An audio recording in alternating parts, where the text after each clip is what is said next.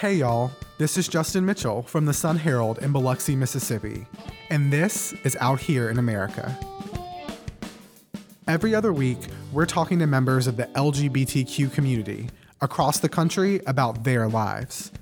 Today, we're doing something special in Kentucky with another McClatchy newsroom, the Lexington Herald Leader. Because there, in the heart of the bluegrass, a circuit court judge named Ernesto Scorsoni is helping rewrite Kentucky history and becoming one of the state's most vocal advocates for the LGBTQ community. I'm very pleased to have been able to play a role in the legislative arena on LGBTQ rights, as well as the legal arena. And I think we've all got a little role to play. To sit down with Judge Scorsoni, we're turning this episode over to our friend Daniel DeRocher, who's a longtime reporter at the Herald Leader. He's been covering Scorsoni in a state with a history of discrimination. Oh yes, I was out to my family and friends and so forth, but I was not officially out. I never made a statement that I was gay. And I had to appreciate the fact that this was going to hurt me politically, and some people didn't care much for it. You know, I knew that. Daniel caught up with the judge to talk about secrets and civil rights in the bluegrass state and how coming out publicly was key to Scorsoni helping chart a path toward a more progressive, open-minded Kentucky.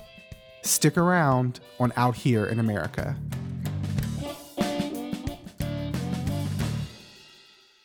So I am super pumped that Out Here in America has a guest host today. His name is Daniel DeRocher from the Lexington Herald Leader. He is the politics reporter in Lexington, deep in the bluegrass. Dan, welcome. Thanks for being here. Yeah, thanks for letting me guest host. It's been a fun experience. Dan, who is Ernesto? Tell us about him. So Ernesto is currently a judge here in Lexington, and prior to that, he was a politician in Frankfort. He served as a representative in the Kentucky House of Representatives and as a state senator in the Kentucky Senate. While he was there, he was kind of this big proponent for LGBTQ rights. In particular, he really fought hard against the constitutional amendment in 2004 to define marriage as between a man and a woman. He lost that battle, so the legislature approved the bill that would have allowed people to vote on the measure, and then Kentucky voted overwhelmingly to define marriage as between a man and a woman. But he was still there speaking out against it, and he kind of has had this whole career as a politician of speaking up for the LGBTQ community. So is Ernesto out? Yeah. So he was actually the first openly gay politician in the Kentucky legislature. Wow. So tell me a little about Scorsoni's involvement in historic LGBTQ cases in Kentucky in the bluegrass that has kind of made national news. Yeah, so he was a lawyer while he was a politician. Obviously, it's a part-time legislature, so he was still working as a lawyer. And one of the most notorious cases, or one of the biggest cases that he had, was he represented a guy named Jeffrey Wasson. And Jeffrey Wasson was arrested in a sting outside of a gay bar in Lexington when he invited an undercover police officer to come back to his home for a nightcap, I guess is the polite way to say that. And so he got arrested, and he went to Judge Scorsoni's office, and Judge Scorsoni said, okay, well, we can challenge this thing. If you're willing to put yourself on the line, we can challenge this law, and I think we have a case that we could do it. He was working on this case, and then in 1992, the Kentucky Supreme Court overturned Kentucky's anti-sodomy law. And that was about a little under a decade, or a little more than a decade before the 2003 case for the U.S. Supreme Court, when the U.S. Supreme Court overturned anti-sodomy laws. That is so wild to me. I mean, I guess Kentucky and places like Mississippi have a lot in common. That's true. The first two LGBTQ historic markers in the state of Kentucky just went up in Lexington a couple weeks ago. And one of them is marking the Commonwealth of Kentucky versus Wasson case, the case that Judge Scorsoni was the lead attorney on. And then another one is honoring the bar where Jeffrey Wasson got arrested, because that has been like this historic LGBTQ establishment for a really long time in Kentucky, to the point where I thought this was really cool when I was researching it. Grace Jones actually performed at the bar complex back in the, I guess, 70s. What? It was just like, it was this huge disco bar. Like, there was this guy in New York City who said the best disco bar he'd ever been to was in Lexington, Kentucky. Like, it was notorious across the country. Wild. And it was just kind of this really cool club culture, I guess. Well, and it's still around. I mean, it definitely doesn't have Disco Inferno playing every night, but it still is an institution. It's super cool that Kentucky and Ernesto sees the value in honoring a gay bar with a marker, because out here in America, we often hear stories from different people all the time about how important the gay bar is in rural areas and places in the South, because there is no other place for gay people to go. It's just the bar. Yeah. And Lexington's kind of like the big city in the middle of nowhere, right? So a lot of people who are out in the foothills of Appalachia, they come to Lexington because this is the biggest city around where they can actually feel free to be more open about their sexuality. So going back to Ernesto a little bit, why is his story important to you, and why would Ernesto's story be important to our listeners? So there was a moment in that conversation that I felt like was really strong. And so Ernesto was out to his family and friends, and he was going to gay bars, but it was before he was out professionally. So he was at the bar complex, and a couple of cops walked in. And these were cops that he saw in the courtroom when he practiced as an attorney. And I think his exact quote was, I was uncomfortable, but I stayed there, but I didn't leave. And I thought that was so kind of powerful, because I think that there are these moments as human beings where we just feel like this deep fear, or we feel like there's this spotlight on us kind of exposing all of our vulnerabilities. Yeah. And we're presented with this choice of like, do you continue to stay there? Do you continue to confront that fear, or do you shy away, or do you back off? And the fact that even in those small moments, Ernesto said, yeah, I was afraid, but I stayed put. I pushed through it. I think that that's kind of the attitude that made him a trailblazer in Kentucky, and made him a trailblazer for a lot of these gay rights issues. All right, we're good. All right, so obviously, we just celebrated this historic moment in Lexington. It was the unveiling of 2 plaques, the first in Kentucky. I guess the first thing is just to talk about that news peg, that the significance of what it means, in the community to have these 2 plaques. We've joined, the mainstream, if you will. Our history is Kentucky's history, and now it's being officially recognized in a very traditional kind of way. And so we've yet passed another test of legitimacy and inclusion. So that's why these are powerful statements for our community. Yeah, and so, the process of getting those, how long did it take to be able to have those markers? It took several months. We had to present our research to the state authorities. They had to check it all out, and then we had to go back and forth on the language and decide the appropriate language. And then we actually had the approval a few months ago, but then we decided to wait till June, which is historically Pride Month, to be able to do the official unveiling in early June. Yeah, and so I want to just rewind real quick in terms of the scene of the Sting, right? So there's the bar complex. It's a downtown gay bar, and then I was told there was a wall, and so, yes. So what was it like? What happened? Well, first of all, that was really a lot of hustlers operated there, male hustlers, and it was clearly prostitution. There's no doubt about it. But then also behind the bar where Jeff was, there was also a lot of people that would hang around the bar, wouldn't go in. Some people were afraid to go in, because as long as you stayed out, there was a certain amount of distance and protection. You could just be driving through. A lot of people would do hookups by just driving around. It was called the block. And they would never get out of the car, and they would just look, and if they saw somebody else driving around, then they would follow them to their homes. And then some people just hung around the parking lot, and you didn't want to go in for one reason or another. You may not have been 21, or you just didn't like the bar. You were afraid to go in, and that's where you met people. And so the police officers were there, wired for sound, and they would strike up a conversation, and then Jeff, like many others, said, hey, do you want to come home? It was an invitation from one adult to another. It was not for money. It was not prostitution. It was not to be public. It was in the privacy of home. So you had factually the perfect situation, to take up to the court. And that's why I thought this would be a strong case to take, yeah. And so he came to your office. Did he know you were gay when he came to your office? Probably.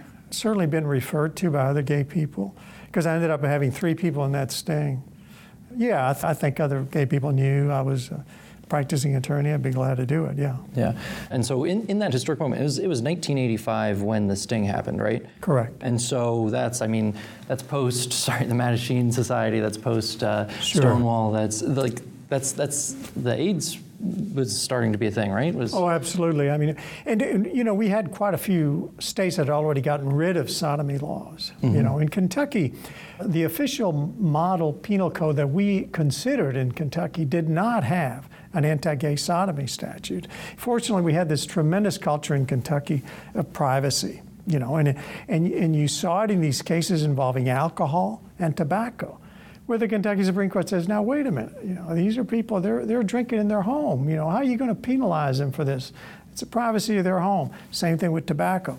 So we felt like we had an argument to say, look, this is private, intimate stuff between adults. The state has no right to regulate it. And so that was the argument. So what was the attitude towards homosexuality at the time in Kentucky? Oh, it was still a taboo. I mean, clearly. I mean, when they did this dragnet, they had this big story, because they arrested everybody or they cited everybody all at once. Big story in the paper, TV coverage, and all that kind of stuff. It was incredibly embarrassing to people. People lost their jobs, they lost friends. It was horrible for a lot of folks, terrible. Just knowing that you were gay, and then you could use this in like custody battles. All of a sudden, your partner, your ex-partner, is committing a crime. Well, then that's a reason to keep them from having their kids, And so when you look at like the larger picture of the gay rights movement, or at least when I do, and I look at the national news, and you kind of see this idea of, in the 60s, there was progress. People were coming out. They were starting to gain a little bit more acceptance. And then you have the backlash of Anita Bryant. 31 years ago, a Miss Oklahoma came within an eyelash of becoming Miss America, then virtually vanished from sight after a bitter controversy that pitted her against the nation's gay community.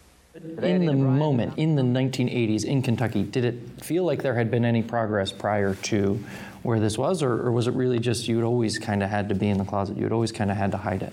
Well, I think, everything here happens a little later than the rest of the country. But, people were feeling a little more comfortable about being gay, and the AIDS thing hadn't really hit us really hard, but it was beginning to hit us really hard. And as a matter of fact, when we had to argue in 1986 to our judge that there was no reason for a sodomy statute, one of the things we had to deal with was AIDS. And was there any justification? Was there a public health reason to have these statutes because of the AIDS epidemic? And so we brought in actually an expert from U of L who had a big HIV/AIDS practice and say, no, look, this is ridiculous. For good health care, you need a good history. And if you've got patients that are unwilling to tell you their medical history because of fear that they're going to get up against a criminal statute, well, then that's counterintuitive. That's not good for a good medicine. So we argue that even for medical reasons, you wanted people to be honest. You didn't want this to be a crime. You wanted people to be able to tell their doctors what the heck's going on. And the fear and the phobia, I remember in the legislature dealing with AIDS and what it did, and the fear and apprehension about that. And then, after Wasson, which the Supreme Court ruling came out in '92, then there was a pushback, and it was in the legislature, because then the politicians said, okay, if the Supreme Court's going to say you can't have this statute because of the Constitution, well, let's change the Constitution. And so the push was in Frankfurt to have a constitutional amendment to be able to reinstate sodomy. And so we had to fight that fight. So you were elected to the State House in 1984, right? 84, so yeah. You were a sitting lawmaker when this happened. Oh, absolutely. And even when I first got elected in '84, my main opponent knew I was gay and was thinking about using it against me, but then she decided not to. So there was some risk involved, but I just felt very strongly about this case. I wasn't going to keep that from doing it. And then, like I said, in '92, then we had to deal in Frankfurt the effort to try to change the Constitution again. And I still remember back then the Democrats had an overwhelming majority in the House. And so anything the Democratic majority decided was the way it was going to go. And so we had the caucus, Democratic caucus, in the Supreme Court chamber where we had argued the Wasson case. And the Democrats were trying to figure out whether this thing would come out or not, or put it on the ballot or not. And I remember we disclosed some of the, the way they had worded the sodomy constitutional amendment, it was going to criminalize oral sex as well, Well, those dirty old men, they just freaked out. How dare you suggest something that's going to make this illegal for people? So they finally decided not to bring it out. It was done, I think, in realization that if you put this on the ballot, the crazies would come out to vote on this constitutional amendment. It would hurt Democrats. So I think politically that was the reason that we won, even though some of these other arguments were presented. Yeah. And so when I was reading this profile of Jeff, it was saying that like each time the case was in the newspaper, he pretty much lost his job. And what was it like watching that as he was the face and having to keep kind of spurring him on? It was very painful, and because there's not much I could have done about it. And I think he lost his job twice during that process. During that time, he also got into a relationship with somebody who was very supportive. That was very meaningful to him and kept them anchored and helped a great deal. So I think that was a big part of it. Yeah, and one of the things that was kind of shocking to me in that profile was that he said he went to the bar complex the weekend after the ruling and people just kind of avoided him. They weren't cheering, they weren't celebrating. I mean, this must have felt like a huge decision, a huge victory for you guys. And I mean, weren't you a little taken aback by that? Well, first of all, the bar crowd is not necessarily the newspaper crowd. Okay. And in a lot of circles, it was well known, but maybe Jeff was not well known to a lot of people. I would go to the bar, but that doesn't mean people in the bar knew that I was the attorney in the case. So people forget how difficult it is to get something in the public domain, and for a large number of people to know something, or it takes a lot of, that's why advertising, you have to do repetition. One big story doesn't do it. So I wasn't surprised at that, and I'm not so sure that when people didn't come up to Jeff, it was because of fear or apprehension. I would say a lot of people still didn't connect the dots. And then, so about those repercussions, so in terms of you, I mean, what was it like for you being the attorney on this case? I mean, you mentioned a little bit about how you knew it. It had this political baggage tied to it a little bit. Well, when I would go door to door, and I've gotten, I would get some notes and some letters, some hate mail or something like that. It wasn't a lot, but I mean, I got a few, and, they could never support me, and that kind of stuff. But I was fortunate. I represented a very progressive liberal district, very democratic. It was a political hit of some significance, but it wasn't overwhelming. It certainly didn't defeat me. It didn't cause me to get a lot of flack next election or anything like that. So part of the reason why I asked that is because when I look at political races throughout the state, and when you look at the history of it, I mean, and there was always this idea of a whisper campaign when you have a gay candidate running, or even just a candidate running that doesn't have a spouse. What are your thoughts on that? And that's the broad question, is what do you think about? Well, I think statewide it's still an issue. Certainly in the rural parts of the state, it's still an issue. The fact that we can get some anti-discrimination protection in some smaller towns, that's an indication that still it's a tough sell. But, I think it's changing every day. It's going to get easier and easier, so I feel comfortable about that. There was a quote that I read, I don't know if it's yours, about ice sculptures. Have you compared homophobia to an ice sculpture? What's that? Yeah, that was Bernadette Barton, teaches at Morehead. She wrote a book, Pray Away the Gay. I think she would. This anti-gay stuff, LGBT, anti-LGBT, I visualize it as kind of one of these ice sculptures at these events. They used to be big. I don't think they use them as much anymore, but it's melting. The temperature goes up and it melts a little faster. Sometimes they cool off the temperature and it doesn't melt as fast, but you see it melting. It's amazing. I saw it with my own family, and how, it was difficult for my dad, particularly Sicilian, even though he was higher educated. But lo and behold, it took years. But he came around, he came around in a wonderful way. He embraced my husband, I mean, my God, he entrusted him with a family recipe on caponata, which is the ultimate eggplant dish. I mean, every family has their own way of cooking it, and he entrusted him with the recipe, not to me. I mean, so that was the ultimate gesture. So no, I mean, I think if my dad can come around, anybody can come around. So I am hopeful, and you see it every day. You see it with people at work and school and so forth. I mean, when I first made my public statement about being gay, and I was sitting still in the Senate, everybody knew I was gay in the Democratic caucus. But it was like, once you said it publicly, oh my God, then everybody was uncomfortable. I had a senator that moved, didn't want to sit next to me because somebody had taken a picture of us together and had used it back home to argue. I don't know what the connection was. But anyways, and then, there was a certain comfort level that I could bring it up or joke about it, something like that, and it wouldn't make absolutely everybody uncomfortable, So the more and more people know, family members and coworkers. I mean, I've always called this kind of the glass closet, where you're out to your family and your friends, but you're not necessarily out professionally. And I think it's kind of interesting to look at the ways that affects you as you go through your daily life. Did you have any kind of fears of, oh my God, I'm going to get caught, or what are going to be the repercussions if Absolutely. And oh yeah. What is that feeling like when it's almost like a constant state of fear. I mean, you're afraid in public to be seen with somebody or caught in the act in a way. Well, no, absolutely. I mean, I remember early on, I didn't come out till the late 70s, and like right after law school, really. Well, when I first came out, I didn't think I could be a lawyer and be gay. I mean, this sounds ridiculous, but I mean, I did not know a single gay person. It took some adjustment, it took some counseling.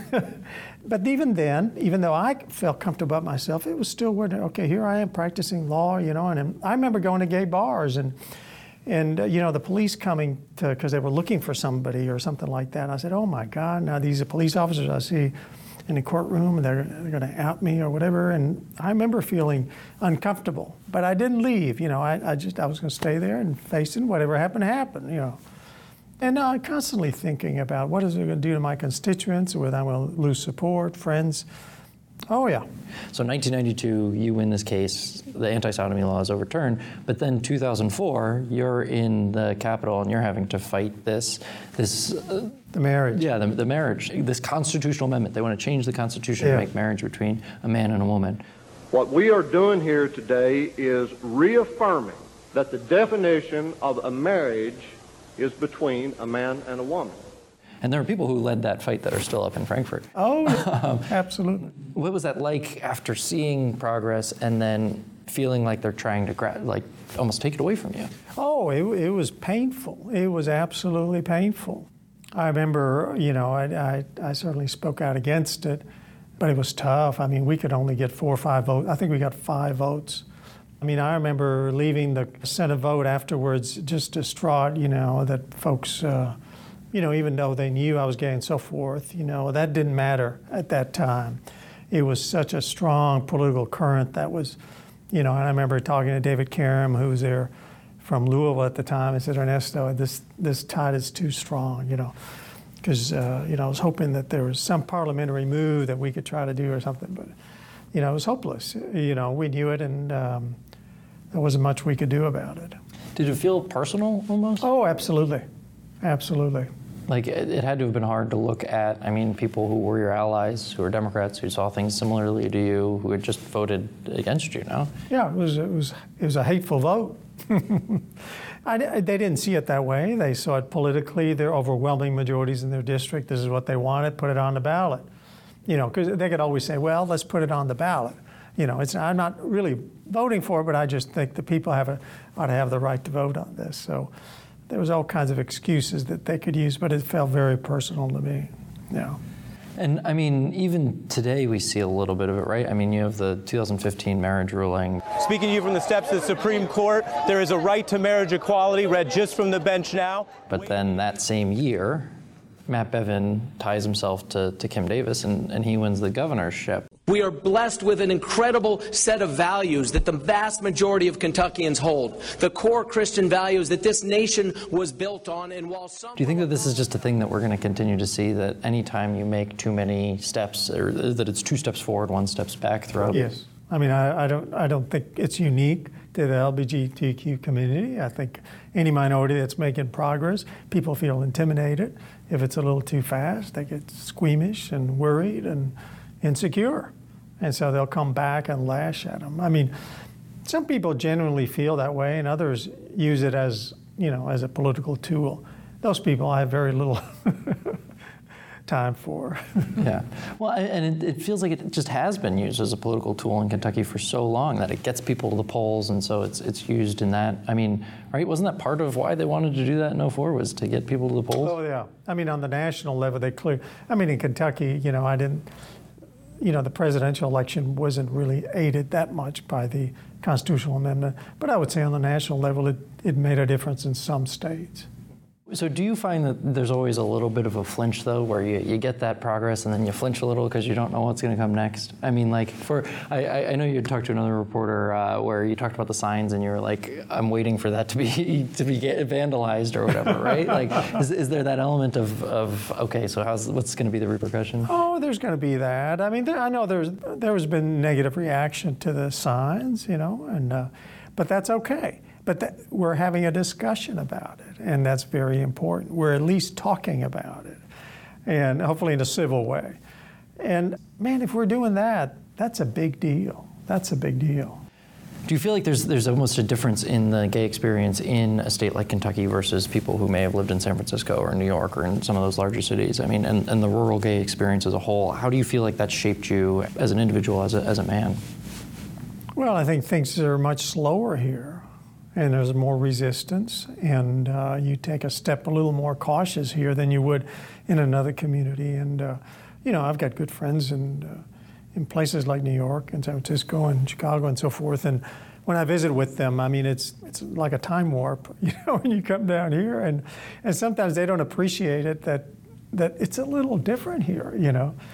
What is interesting, and you see it now on the national level, that you've got all these gay foundations and organizations, and that they have been focusing more on the East and the West and the North. And folks, the battleground is here in the South. And there's now an effort, a concerted effort in the 13 states in the South to say, hey, we need to do a little more here because this is where the battleground is. Yeah, and so if you can kind of reflect back on what you were going through in that hearing, and I mean over the course of your career where you've seen the movement grow, I mean, what's your takeaway when you look back on your career in a way? I think it's pretty exciting to be part of a movement for civil rights for any minority that's been left out and marginalized. And I am incredibly optimistic because I think we're making tremendous progress, and so I'm very excited about the future. If you can think back to the 20-something-year-old that was coming out of the closet, I mean, would you have ever pictured this day or what it would look like now, or do you think that it would happen sooner? Oh, that's a good question. I don't know. Maybe I did think about sooner, but I never thought AIDS was going to come in. When I first came out, AIDS, hadn't popped up. People all of a sudden didn't see us just as an outlier, but they also saw us as a danger. So I think that set us back in so many ways. So previous to that, I thought maybe it would have been quicker. Once we got into the AIDS epidemic and how horrible it was, I would say no, I think it's slow. And then in a state like Kentucky, I mean, I think, organized religion is very powerful here. We've seen organized religion defend all kinds of things, including slavery in this state. It hasn't been pretty. So I think it's going to be a little tougher nut to crack here in Kentucky because we have that. And when you get down to it right now, what is the organization that really fights against LGBTQ folks, with any kind of consistency? And it's organized religion. Not all of them, and the work that's being done right now in communities of faith, I think is very, very important. If we, cross that bridge, I think then we're home free. Yeah, I mean, there's this idea, this movement in the Catholic Church where it's starting to move a little bit more towards tolerance, but it's still, there's always going to be a long ways to go. I mean, to me, the one thing that I'm very proud of that I've done is create this endowment and help build this endowment for LGBTQ stuff. It won't go anywhere because the only thing we use is the earnings every year to fund education work around the state. Just this year, to a group of Baptists that are trying to educate other Baptists on trans issues. There's all kinds of work going on in all kinds of faiths, and that to me is very encouraging because if we can break that barrier, that's very, very powerful.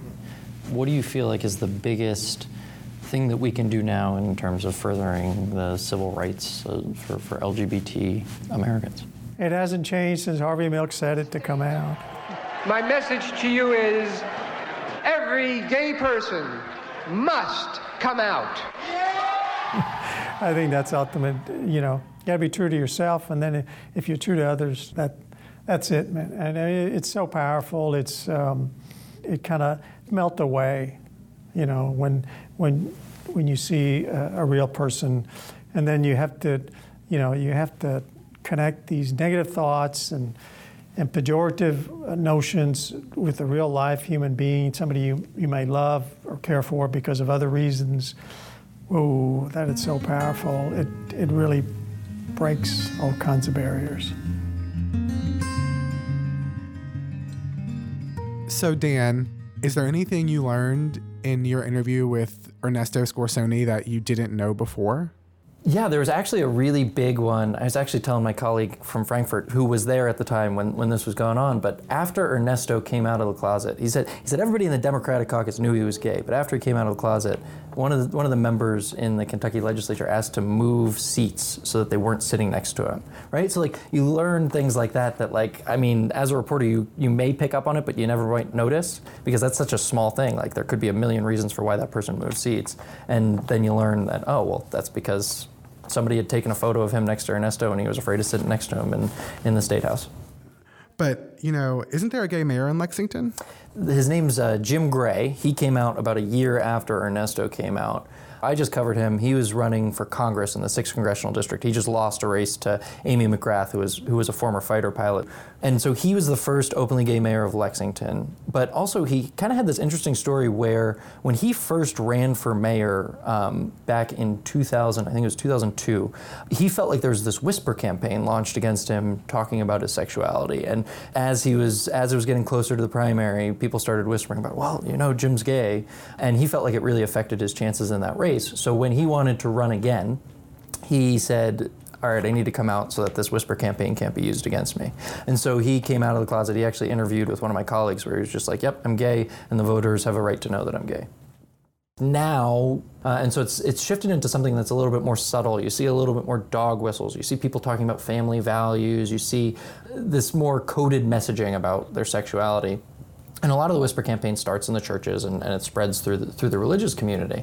And so it's really interesting because I think that that's kind of a microcosm for how LGBT issues are seen in not only Kentucky, but in the country right now, where there has been so much progress that has been made in the past 20 years that people are like, okay, well, you're pretty much equal now. And it's kind of like, well, no, there's still some issues, right? So the biggest one in Kentucky is the fact that you can still get fired for being gay in most of Kentucky. You can still lose your housing for being gay in most of Kentucky. And these are considerations that some of the more rural gay Kentuckians have to take into consideration in their day-to-day lives when they think about coming out, when they think about how public they can be about their sexuality. So I think that that's the direction where it will head, but I don't think that that's going to happen anytime soon. If anything, there are still laws being proposed that would create more religious freedom bills or would push back against some of those equality measures that I think that some of the more progressives and some of the advocates in the gay community are trying to achieve. So Dan, we really appreciate you coming on the show. Hopefully we can talk to you again real soon. Yeah, it was a really fascinating conversation, really interesting. I'd actually been craving for a chance to interview him since I saw him at the historical markers thing, just because I feel like he's been there for so much of Kentucky's LGBTQ history, right? So from the Wasson case all the way up through the marriage amendment, he's been around and he's been such a prominent figure in Kentucky's gay history. And I feel like he's doing a big job in educating the public. Thanks again to Ernesto Scorsoni for joining us, and to Daniel DeRocher for leading that conversation. Thanks also to Amanda McCoy, Caitlin Stroh, Jordan Marie Smith, and Davin Coburn for producing Out Here in America. We'll be back in 2 weeks with more stories like this. But in the meantime, subscribe to Out Here in America on Apple Podcasts, Stitcher, or wherever you find your favorite shows. Leave us a review, and we'll see y'all soon on Out Here in America.